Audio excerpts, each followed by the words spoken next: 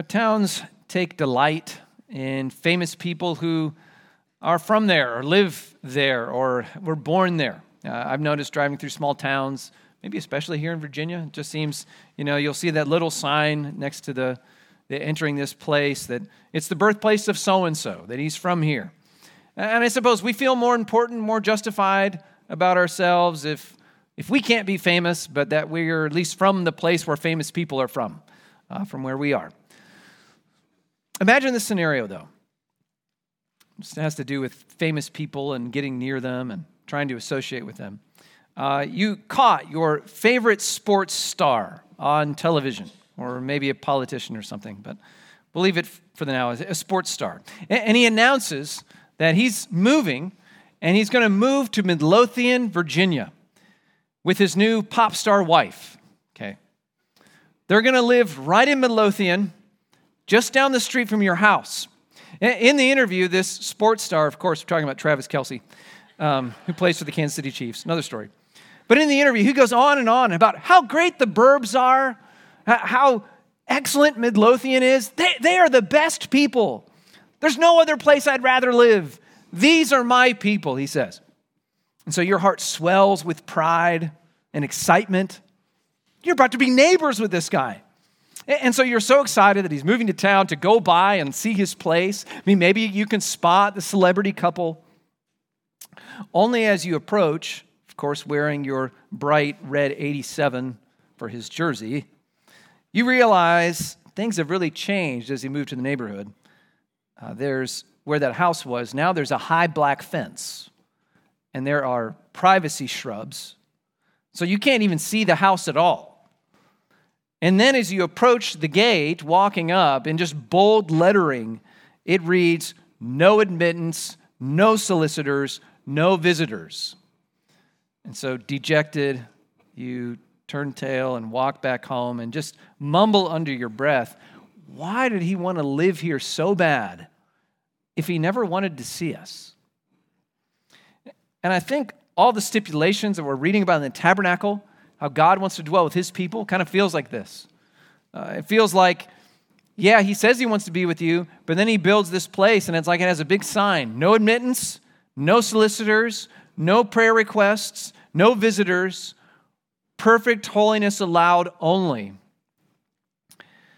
And yet, even with all of that, we saw last week, he indeed wants to be with us. He wants to dwell right next to us. He wants to, more than that, share life. We talk about this as fellowship, have a relationship with his people. But it just calls this question, how? How can this happen? How can that kind of holy God be near and be close with a people that is not holy like he is? We'll talk about this, even, Lord willing, more next week.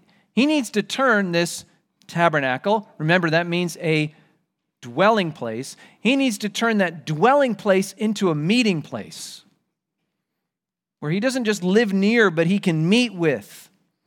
Because that's his goal. That's what he's after. And we're confident that he has a plan. He has an answer for this, to this dilemma. Again, the holy God with the sinful people. And we have confidence that he has an answer. One, because in Christ we know the answer. But even more than that, because that's his plan all along. God's plan, you could say from the beginning, but actually you go back before the beginning. When he thought to create, he thought to have a relationship with his people. That's what it's always been about. It's always been about you knowing him and he knowing you. That's his will.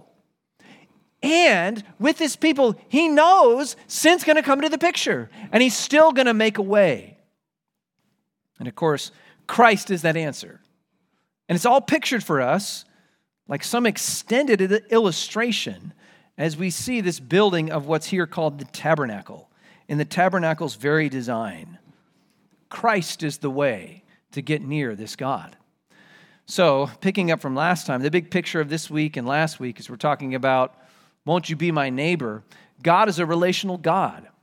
He's not a God that's merely far off, separated from us, but he's a God that's come down close. He's moved in close, and he's done so to relate for fellowship, for you to know him, and him in that way to know you, and for you to share life together.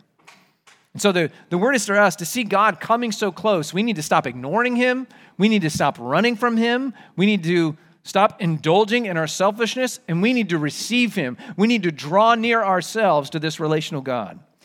And we saw that last time as we considered over this weekend these 4 responses we have to have to this God. If he's going to move close to us, what's our response to him? And we see it pictured in the tabernacle. First, when he moves close in, the first thing we need to do is worship his royal highness. Worship him as a king. And we saw that in those opening 9 verses of Exodus 25. Because as he moves in close, he says, well, we're going to have a collection, and you're going to build me something. You're going to build me a dwelling place. Look at verse 8 of chapter 25. And let them make me a sanctuary. We'll come back to that word. That I may, though, this is the word we focused on last time, dwell in their midst. And remember, I reminded you, you'll see in your English Bible that word tabernacle, which seems to mean tent for us, but most fundamentally in the Hebrew, we're talking about a dwelling place. He's building a place to dwell, to be neighbors with his people. But though he's inviting them to build this place, he's inviting them to contribute to it, remember, to give only the best, things fit for a king.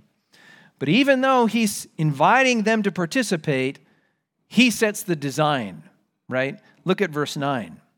He's the one in charge. He's the one seeing how he's worshiped. Exodus 25, verse 9. Exactly as I show you concerning the pattern of the tabernacle, dwelling place, and of all its furniture, so you shall make it. God's the one in charge. And as king, he gets to set the parameters how he's worshiped. He gets to set the parameters how this thing's going to be built. You don't get to bring in your own thoughts and intentions and designs. He gets to do that. Why? So what this means is that this tabernacle, it's very intentional. Every aspect of it really tells us something. It tells us something about the one who lives in the house. You know, if you think about it, and maybe to our shame or embarrassment at times, but your house says something about you who live in it. I heard one illustration, this guy was referencing his own parents who had been world travelers and missions. You go into their house, and what do you find? You find things taken from all over the world that decorate their home. What kind of things decorate your home? Probably says something about you. It's true even about your staff pastors, not only our homes, but if you go down the hall over here and you go into the pastor's studies that are marked there, and you go into each one of your pastor's studies, each one's going to be different. Why? Because Steve, Bill, and I are not the same, very evidently. What are you going to find in Steve's office? You're going to find it filled with seminary books and sports equipment and youth stuff, namely T-shirts, I think, evidently. Go the next one down, you're going to be in Bill's office. What is Bill? He was formerly a graphic designer, and he helped plant a church in El Paso, Texas, where he and Amy were there for over 10 years. So what do you see? See nicely decorated pictures of El Paso on his wall. And then you go into my study, and what do you find? It's crammed with books, pictures of dead theologians, and a 1,600-year-old Greek manuscript right above my desk. What does that say about me? I don't want to know right now. But the house says something about the one who lives in it. And this design of this house says something about the one who lives in it. And in the first place, we saw it says that he's king. He's going to be treated as such. And that means he gets to set the design. And so we must, as he draws near, worship him as king. But second, it also means that he's a God that wants to be close. We saw as we looked through the rest of chapter 25 last week that all of this tabernacle is all about God wants to be present with us. He wants to be near. So then we are called to welcome his presence. And it was pictured in the tent itself that will be designed, which would have looked like this or something like this. By the way, all pictures are taken from the ESV Study Bible and used with permission. Okay, so we can move on past that. But not only was it the tent itself, but actually, if you recall, where the text begins, where God begins in the designs is not in the actual tent, but it's in the furniture that goes in the tent. Because he actually starts from the inside out. He goes to the most important piece, namely the ark, and he moves out from there. So for starters, we saw that each of these furniture pieces talk about how God wants to be close. We saw it with the Ark of the Covenant. Remember, that was this chest. It's the footstool. And it has a special lid that was called the mercy seat or atonement cover. But this is where heaven and earth, so to speak, touch. This footstool is where the picture is God places his feet. He's sitting in heaven on his throne, but his feet, so to speak, come down and they touch here. So this is also in what is known, we'll talk about, the most holy place. You want to meet with God? This is where he meets to, as we talked about last time, speak with his people, be with his people, talk with his people. This is also the place where he finds peace with his people, where atonement happens. Blood comes in here and makes peace with God on this ark. We also talked about the table of presence in the next room. That was this table set up with these huge loaves of bread on them, and actually also other wines and other things at times. So you walk right in God's house, and what do you see? You see God setting the table for fellowship. He's setting up a meal between you and him. This is all about him sharing life with you, fellowship. He wants to know you like sitting down at a meal with you. And then we also saw the lampstand that was seated across from that table. This stands almost like a giant tree in this room. It had branches that come out, and they shine light, of course. It's a lampstand, which we saw was analogous to even that Aaronic blessing that's in number 6. The priest would come out and say, "May the face of God shine upon you and give you peace," that you would know the light of his countenance. There's something about seeing God's face, being near him. It is evidenced in light, and that's what this lampstand was showing us. But to back it up, every bit of furniture, all that it was about this tent is telling us what? God wants to be near. He wants to be present. He wants to know you. He wants to fellowship with you. He wants to be with you. He wants to interact with you. That's what this is all about. And so us in response then, as he is advanced, we need to welcome his advances and draw near to him. We need to reciprocate. We talked about this. But we were already stressing in the introduction, there's a tension here. Tension even seen in this tabernacle. I heard one man call it, this building is really a building of contradictions. God wants to be close, but apparently he can only get so close. Because you need to still honor his holiness. And the same is true. God wants you to be near. He wants you. You could even put it, it's not inappropriate entirely to talk about it in the colloquial ways. He wants to be your friend. I mean, how you can say that. And yet, he is like no other friend you can imagine because he's perfectly holy. He's separated from all sin. And really, it's that concern that dominates in the designs of the tabernacle in chapters 26 and 27 that we're going to, just in a summary fashion, review this morning. But we see that holiness defines this house because it defines him. And that was actually at the very beginning. So back to chapter 25, actually. After he announced the collection of all their, sincere contributions from the heart, remember, he told them what they're building. So back to chapter 25, verse 8, God commanded, "Let them make me a sanctuary," which we would then later know as a tabernacle, but he calls it here a sanctuary, "that I may dwell in their midst," live with them. Now, when we think sanctuary, I think off the cuff, we're usually thinking of a safe place. It's a refuge. We ran into the sanctuary and we were saved. But that's not the idea fundamentally of this word sanctuary in the Hebrew. It's actually first a sanctified place. That is a holy place. A place devoid of sin, separated for the use of God. That's what God will have built for him. It's a place of holiness because he is a holy God, even if that means he must be separated from sinners. So you see, and even the whole remainder of the tabernacle, and then eventually the outer courtyard, it just underscores the fact God is holy. God is holy. God is holy. And you're also hearing with every word of that, you are not, you are not, you are not, as you come to worship this God. He's different. He wants to be close, but he's different. He must be separate still. To show you this, so in the first place, looking at chapter 26 finally then, most of the details of this chapter are dealing with what make up the tent itself, the tent walls. the kind of hangings and coverings that make up the tabernacle, that covers it. So look here again. And this is a, representation of the tabernacle. And as we go in chapter 26, we see that God describes it. And again, he starts from, like he did with the ark, moving out. He starts with that inner room and moves out. So he's starting with the walls of that inner room, and we hear it portrayed in chapter 26, verse 1. He describes the kind of materials, the linens, that will form the inner walls. Look at this. 26:1. Moreover, you shall make the tabernacle with 10 curtains of fine twined linen and blue and purple and scarlet yarns. You shall make them with cherubim skillfully worked into them. I just want to point to you, we see that these linens, yes, they're decorated like for royalty, deep blues and purples, but they're made of linens on the inside. That's what goes on the inside, linen, as in not leather or wools or anything from an animal. These inner linens only come from plants, like if cotton was what they had. Now, animal skins and things can be used, we'll see them used in the tabernacle, but they're used on the outside.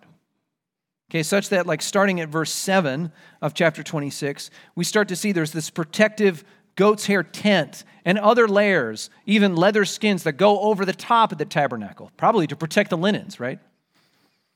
But on the inside, it's all linen. It's all things not made from animals where no living thing had to die. Even the very materials is telling us this place is different because the one who lives here is different. And the point is, the closer you get to God's holy presence, the more pure the material has to be, even by what it's made out of. Such that then too, as you keep reading through chapter 26, we come to the end, and that chapter closes with the two most important linens that go in the tabernacle. And the first is this veil here. And it's this drapery, this veil that divides the tabernacle into two rooms. Like we have a family tent at home, and it has like this big zipper that divides it in half. This isn't divided in half. It's actually kind of like in thirds. There's a 2/3 and a third. And the last third is this room that's a square. And it's known as the Holy of Holies. Look at chapter 26, verse 33. And you shall hang the veil, this special veil, from the clasps, and you will bring the ark of the testimony in there within the veil. And that's where God meets with his people, on that testimony, on that ark. So it's going behind this veil. And so he says, and the veil shall separate from you, or for you, the holy place from the most holy, or more literally, the Holy of Holies. So there's this veil that's going to separate this. And this creates this gradations of holiness as you're in this whole tabernacle complex. And interestingly, this kind of imitates what we saw in Mount Sinai. Do you remember this? Okay, what have we seen? The people are at the bottom of the mountain. They can't get near lest they are destroyed. We saw 74 persons called up to worship God and saw him in chapter 24. And then we're going to see one guy, Moses, gets called all the way up to the top. Well, that's kind of what's pictured here. You have an outer court. You'll have the holy place. You're going to go through the first veil and be in the holy place, where only the priests can go. And then you have one priest who can go once a year behind that last veil we're picturing here into the Holy of Holies, the very throne room of God. God wants to be near, but he can only get so close. The tabernacle is telling us that. He's holy over and over. Such that you have in the other screen described here in verses 36 and 37, this serves as the door out of the tent, and it takes you into the courtyard. There's going to be a fence, in effect, that captures this tent and the surrounding area. And it's that other veil that separates the holy place from the courtyard. It takes you outside under the sky. But before we turn from that, I just want to highlight one more thing. Look at this diagram again. And you see that the doors, the door to the outside and then the door into the most holy place, these veils look very similar, don't they? They're described almost identically. save one glaring difference. And it's that which is embroidered on that inner veil. You see these, we looked at them a little bit, the cherubim. And we heard about the cherubim, right? The cherubim, already we heard about them. They were on top of the mercy seat, on top of the atonement cover. Why? Because cherubim are always associated with the presence of God. God has all kinds of angels, and angels that do different things or represent different stuff. But there's one angel that's associated with the presence of God. It's cherubim. So it's no mistaking that you see them here on this veil. It's telling you God is near. God is close. Wherever God is near, you're going to find these cherubim, these guardian angels, these large winged creatures we see like described in Ezekiel chapter 1. And so it's telling you, you see them on the veil, the priests go in there, they know they can't go any further, and they know God, that ark is right on the other side. God is holy. There's something separating us.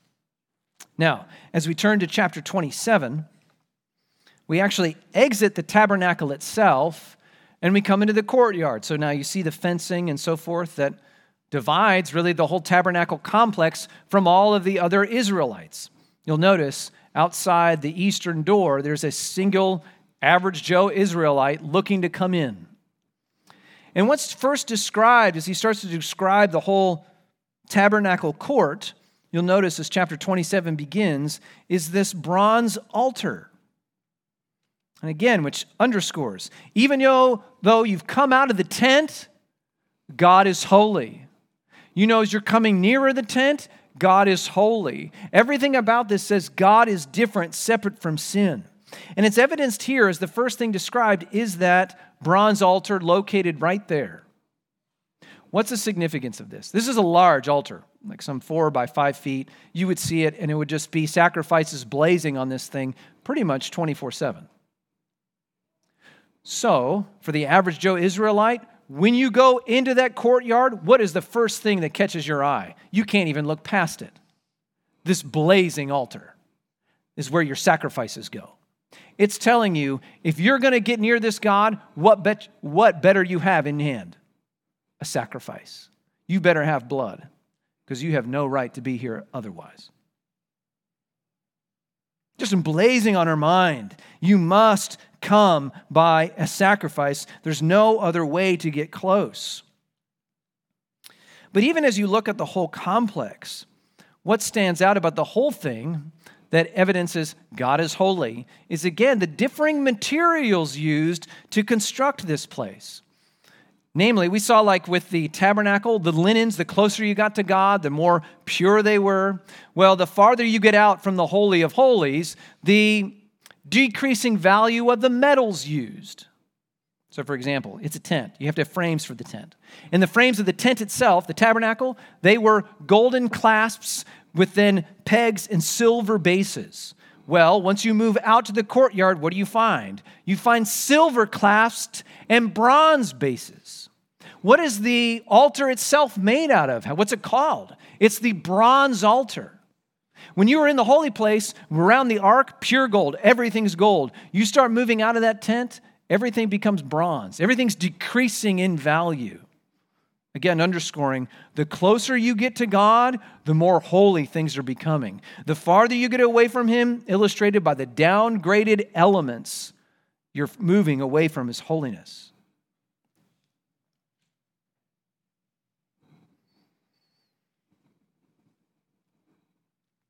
And that God, who made and designed His house just that way, to remind us, the closer you get, the closer you're getting to my holiness, that God hasn't changed. He's the same God. He's as holy as He was then as He is now. And He hasn't diminished in the least. And His call for us is, honor my holiness. You, my people, be holy like I am holy. And that's not just an Old Testament command. It's a New Testament one too, picked up there. But understand this. God doesn't present our calling to holiness quite like He mainly did in types and figures to Israel. So our call of holiness is not some kind of call to honoring sacred spaces or wearing special clothes. That is not inherently more holy. The call in the New Testament to be holy is not about sacred objects. Hence, we don't call this room on purpose. We do not call this room you're in right now a sanctuary. Why? Because there's nothing special about it. It's just walls and drywall and chairs and carpet with stains. Nothing makes this room particularly holy in and of itself. It's not like we were in the building plans. Go ask Charles Piper. He knows all about this. It's not like we found the special place where God's on the property at 1200 Coalfield Road. Well, we better put the worship center there. That's not how this works. Similarly, we don't have sacred objects around. There's no relics here. There's no splinters of the cross to go rub and get holiness from. There's no tooth of John the Baptist that I can go share with you. There's no altars. There's no incense censers. Why? Holiness is not ultimately about those things. And even so, that's why whoever's preaching, we don't wear like a special robe. I don't wear that cute little collar or a sash or something that just says holy on it, or even a suit. Those things might be fine, but they don't make you more holy, that's for sure. Whenever the New Testament calls you to holiness, it's not about how you dress. It's not about what you wear. It's not what about religious activity you do or some special order or liturgy. It's about your character. This is the New Testament calling to holiness. Being consecrated, holy, set apart to God is about living a holy life, separate from sin, obedient to His word. You want to be holy? Live the obedient Christian life. So, for example, Paul charges the Thessalonians with this. This is 1 Thessalonians chapter 4, verse 3. He says, "For this is the will of God." Okay? And of course, we're like, what's God's will for my life?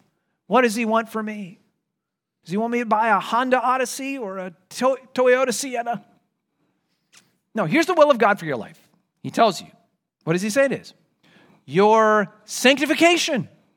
Or let me translate that, just so we're really clear. Your holiness. And which is more holy, the Odyssey or the Sienna? No. What is your sanctification? Because He tells you, this is the will of God, your sanctification, that you abstain from sexual immorality. That's holiness. You want to worship God in holiness? Don't put on a tie. Put on a chaste life. We've been talking about building God's house. That's the picture we're seeing here. Paul picks up on this kind of imagery in 2 Timothy chapter 2.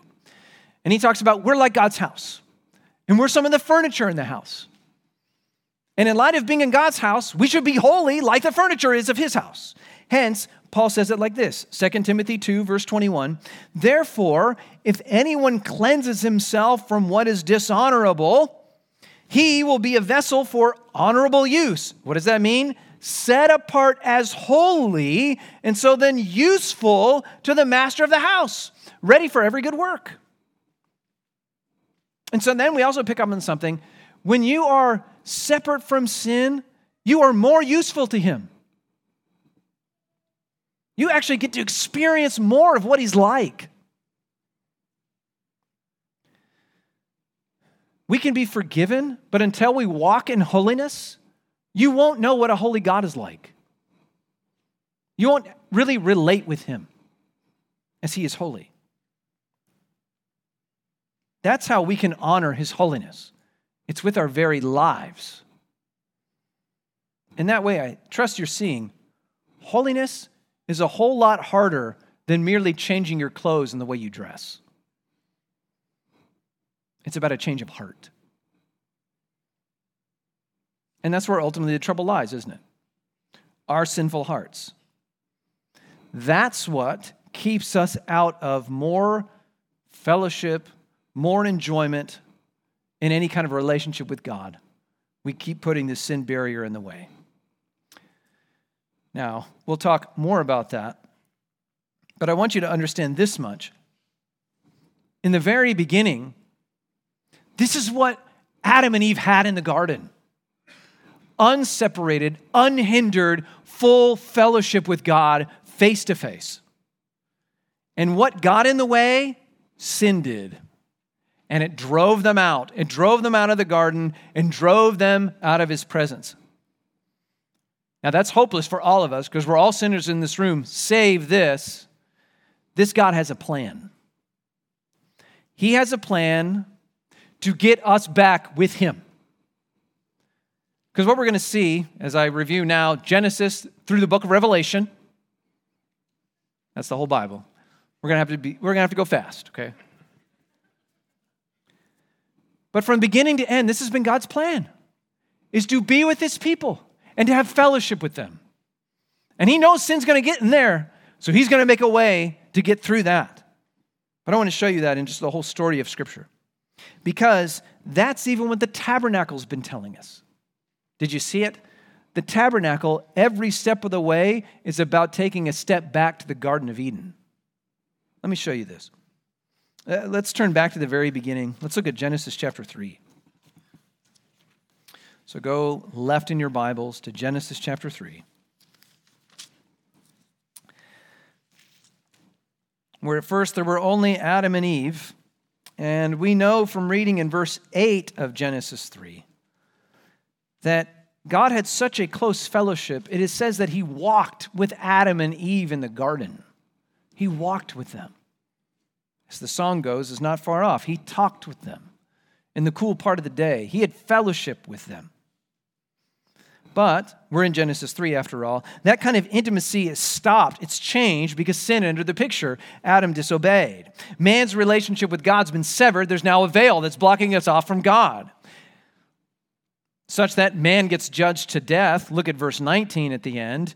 God pronounces judgment on Adam. For you are dust, and to dust you shall return. But that kind of death really begins as Adam and Eve are separated from God. Literally, spatially, as they are evicted from his presence in the garden. Look at Genesis 3, 23 and 24. Therefore, the Lord God sent Adam out of the Garden of Eden, sent him out to work the ground from which he was taken. Verse 24, God drove out the man, and at the east of the Garden of Eden, it's like its gate, he placed the cherubim. Oh, interesting. This is the first time you see cherubim in the Bible. The next time is in the tabernacle that we've seen. And every time we see them again, you always find cherubim and then you see God there. Why? Because what are they there to do? He placed the cherubim and a flaming sword that turned every way to guard the way to the tree of life, to make sure that we couldn't go back to his holy presence. So I want to show you three things here that should be jogging our minds about the tabernacle here in Genesis. First, those strange angelic beings, these cherubim. Notice they're stationed east of the garden. Again, to guard the door. You can't go back to God because of your sin, and the angel's going to make sure you don't get too close. And would not those cherubim emblazoned on the veil remind the high priest, you have no business going past this veil unless you come with blood, because sin has made a barrier between you and God. Not to mention, did you notice that the Garden of Eden seemingly has like a gate? So if you're going to leave the Garden of Eden, and did you catch it in the tabernacle? All of the doorways face to the east. So when you are approaching God, you're going west into the courtyard, into the holy place, and then one guy goes once a year with blood, and he goes behind the last veil, right before the mercy seat. You go past the brazen altar, you go into the holy place, past the bread, past the lampstand, through the veil, right back to the presence of God. And then did we mention the lampstand? Remember that lampstand? You would have passed it too. And what did we say this kind of looks like? The way it's described as like a living tree that was in the tabernacle. just like the tree of life in the garden. And yet, because of our sin, we are barred access, lest we come with sacrifice to enjoy the light of his face. See, looking here in Genesis, this is what God wanted in the very beginning. And the tabernacle is a picture of how one might get back, how we can enjoy fellowship with God, walking with him again. And get this, God's going to succeed in his plan, because we're going to skip to the end and look at the end of the story. So you can turn there or just listen. But this is what Revelation 21 and 22 tell us. God's going to see to it that one day there's going to be no veil, there's going to be no barriers, and there's going to be no hindrances anymore. Now I'm going to ask, is that what you hope for? Is that what you want as your reward of heaven? Because that's the whole point of it, eternal life with God. It's not about merely escaping hell. It's not about being carefree with no work to do, like some long retirement. No, heaven is about being with God and him being with you. That's eternal life. Just as it was in the garden, but way better, because you can never mess it up. Look at Revelation chapter 21. This is the great picture of when heaven and earth again kiss and meet in eternity. Here's how it's described. Then I saw a new heaven and a new earth. For the first heaven and the first earth had passed away, and the sea was no more. And I saw the holy city, the New Jerusalem, coming down out of heaven from God, prepared as a bride adorned for her husband. And I heard a loud voice from the throne of God saying, behold, so this is the declaration. This is what this is all about. Behold, the dwelling place of God is with man. And can you guess in the Greek what that dwelling place word is? But tabernacle. The tabernacle of God is with man, and he will dwell with them, and they will be his people, and God himself will be with them as their God. Not so he can lay his hand on them, but when the veil's removed, he's going to come near, and what is he going to do? He will wipe away every tear from their eyes, and death shall be no more. And neither shall there be mourning, nor crying, nor pain anymore. For those former things, those tabernacles, those veils, those pictures, they're all gone. This is the way. This is his goal. This is his plan for all of creation, that you would be with him forever. And we see that those way back to God, it's back to a garden. You can't refrain from reading it. Look at chapter 22. Just the imagery of heaven shouts this to us. Look at chapter 22, verses 1 to 5. Then the angel showed me the river of the water of life, bright as crystal, flowing from the throne of God and of the Lamb, through the middle of the street of the city. Also on either side of the river, guess who we encounter again? The tree of life, with its 12 kinds of fruit, yielding its fruit each month. The leaves of the tree were for the healing of the nations, and no longer will there be anything accursed, but the throne of God and of the Lamb will be in it, and his servants will worship him. Get this, they will see his face. His name will be on their foreheads, and night will be no more. They will need no light of lamp or of sun, for the Lord God will be their light, and they will reign forever and ever. But we're sinners. How do we get there? What's the way? I trust you know it by now, but Jesus is the way. He is the truth. He is the life. And I hope you understand that all of these pieces in the tabernacle, they're all pointing out that Jesus is the way back. Think about it. When Jesus was on the cross and he said, "It is finished," and then he gave up his life, what happened in that temple that day?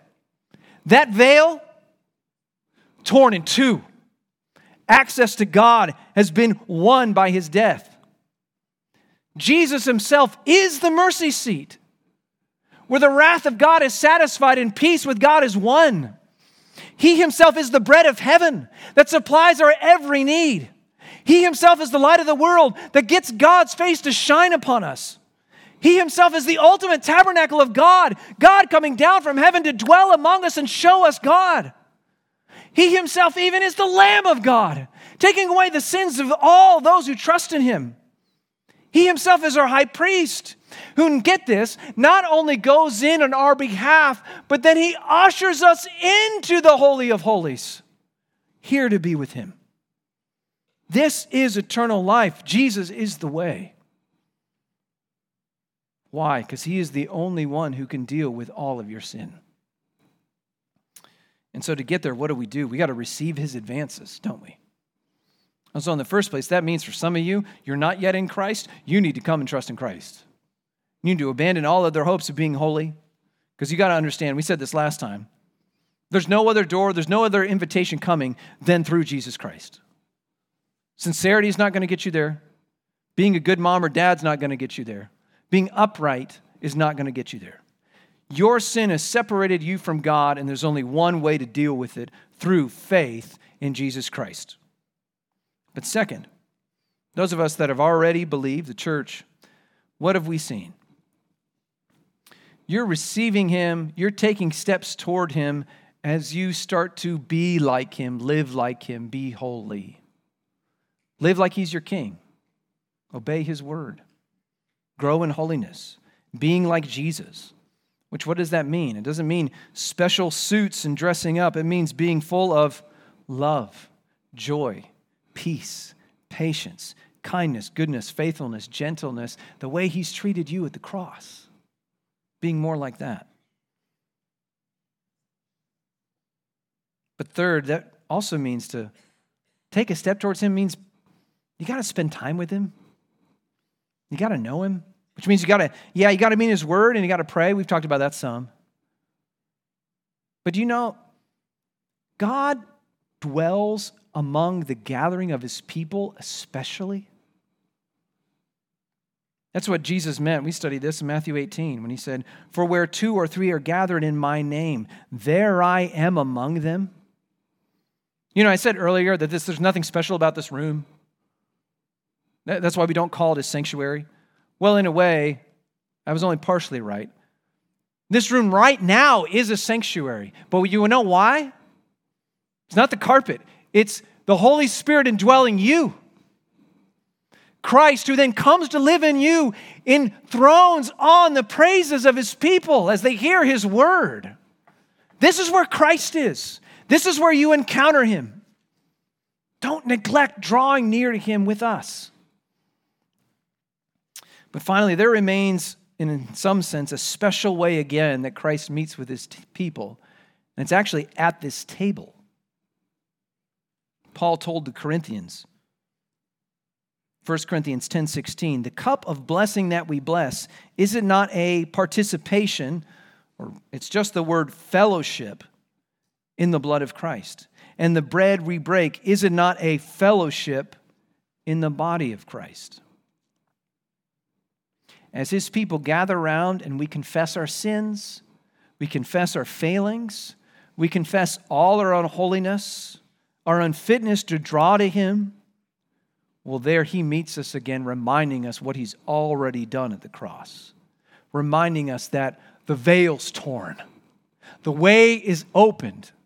The Father and I are calling you in. Renounce your sin once again and come enjoy fellowship with us, he says. And so let's do that. Let's come near to the God who's drawn near to us. And as I pray, I'm going to go ahead and ask the men who have already been designated to come forward to help us distribute the elements to celebrate this table. Let's pray together. Father, it is an awesome thing to come into your presence. Help our spiritual eyes to see that once more. Help our hearts to even tremble that we get called in, and we're not called in like to the principal's office, but because of the covering of Christ, we are called in and embraced. But we are loved. So we confess, forgive us our sins. We confess our failings. Forgive us for triteness, being thoughtless about you. But we revel in that you're a gracious God who's given a way, and that you didn't just make a way. You made us go on the way. Thank you for all that you've done in Christ forgiving us. Call that to mind as we come to celebrate this table. It's in Christ's name we pray. Amen.